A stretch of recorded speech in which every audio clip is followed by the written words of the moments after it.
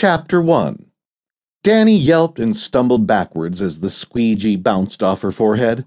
A knee knocked the mop out of her hands, followed by a rubber boot which connected with her stomach. This racked up her butt's 20th rendezvous with the floor of the Supernatural Sanitation Company's training room. The impact jolted her spine and forearms as she tried to catch herself. It also prompted a plastic crunch. She groaned and eyed a pants leg pocket, where a wet splotch started leaking through the material. She undid the zipper and pulled out the cracked remains of a small bottle of sanitation gel. Barely a handful remained inside, and she dribbled this into her palm in the hopes of salvaging something from the mess. Then she stilled as another squeegee whipped into the floor beside her, except this one sliced through the concrete like an axe splitting a particularly unlucky watermelon. She glowered at this as her attacker spoke. "Your opponent is not about to pause and let you tidy up after every hit, Miss Hasselheim." She grabbed the squeegee handle, thinking she could snap it back in a surprise attack, but her gel-slicked fingers didn't give her a solid grip on the embedded cleaner weapon. Between tugs and grunts, she tried to formulate a decent excuse. "I was trying to coat my hands with a substance that'd keep any scum back." Huffing and admitting defeat via squeegee, she lay back and tried to let her exasperation ebb away. Sweat trickled down her neck as she took inventory of her latest bruises. While she admired the spotless ceiling of the cleaner's training facility, a pair of boots, one of which had just planted its tread on her gut, stamped beside her. The bald head of her sparring instructor came into view as he frowned at her. "Miss Hasselheim," he said in a gravelly tone that would have made Sean Connery go weak at the knees, "I don't run a daycare, and this isn't nap time. Get up and let's try again." "No milk and graham crackers?" she asked. "How about a juice box?"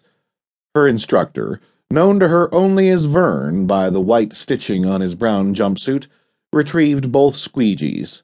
He waved the one he'd hit her with before. "If this had been properly chanted," he said, "it would have scalped you clear through." Danny rubbed her brow as she stood. She'd be walking around with a lump for days.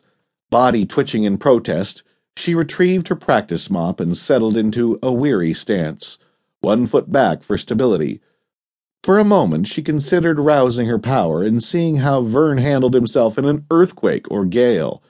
Her catalyst abilities had been forbidden for this portion of training, though, which she found about as fair as not letting a person use their mouth in a pie-eating contest.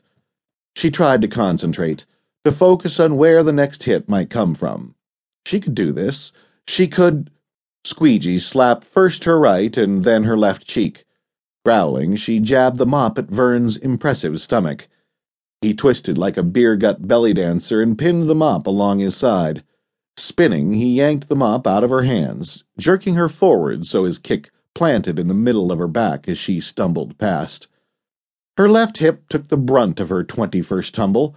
As her cheek cooled against the floor tiles, she debated which would be more humiliating, taking a nap right there or rising to face more defeat. "Come on, Danny," someone called from behind her. "Can't you at least pretend you're trying? It's embarrassing to watch." Pushing up, she glared back at Ben, who stood on the sidelines.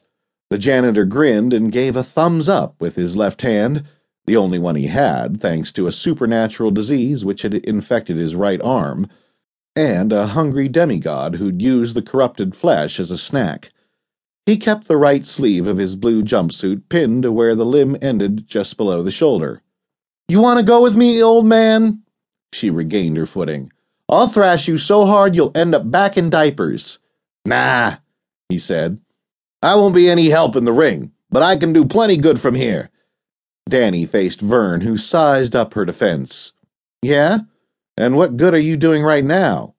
"Why, I'm playing the role of the inevitable distractification."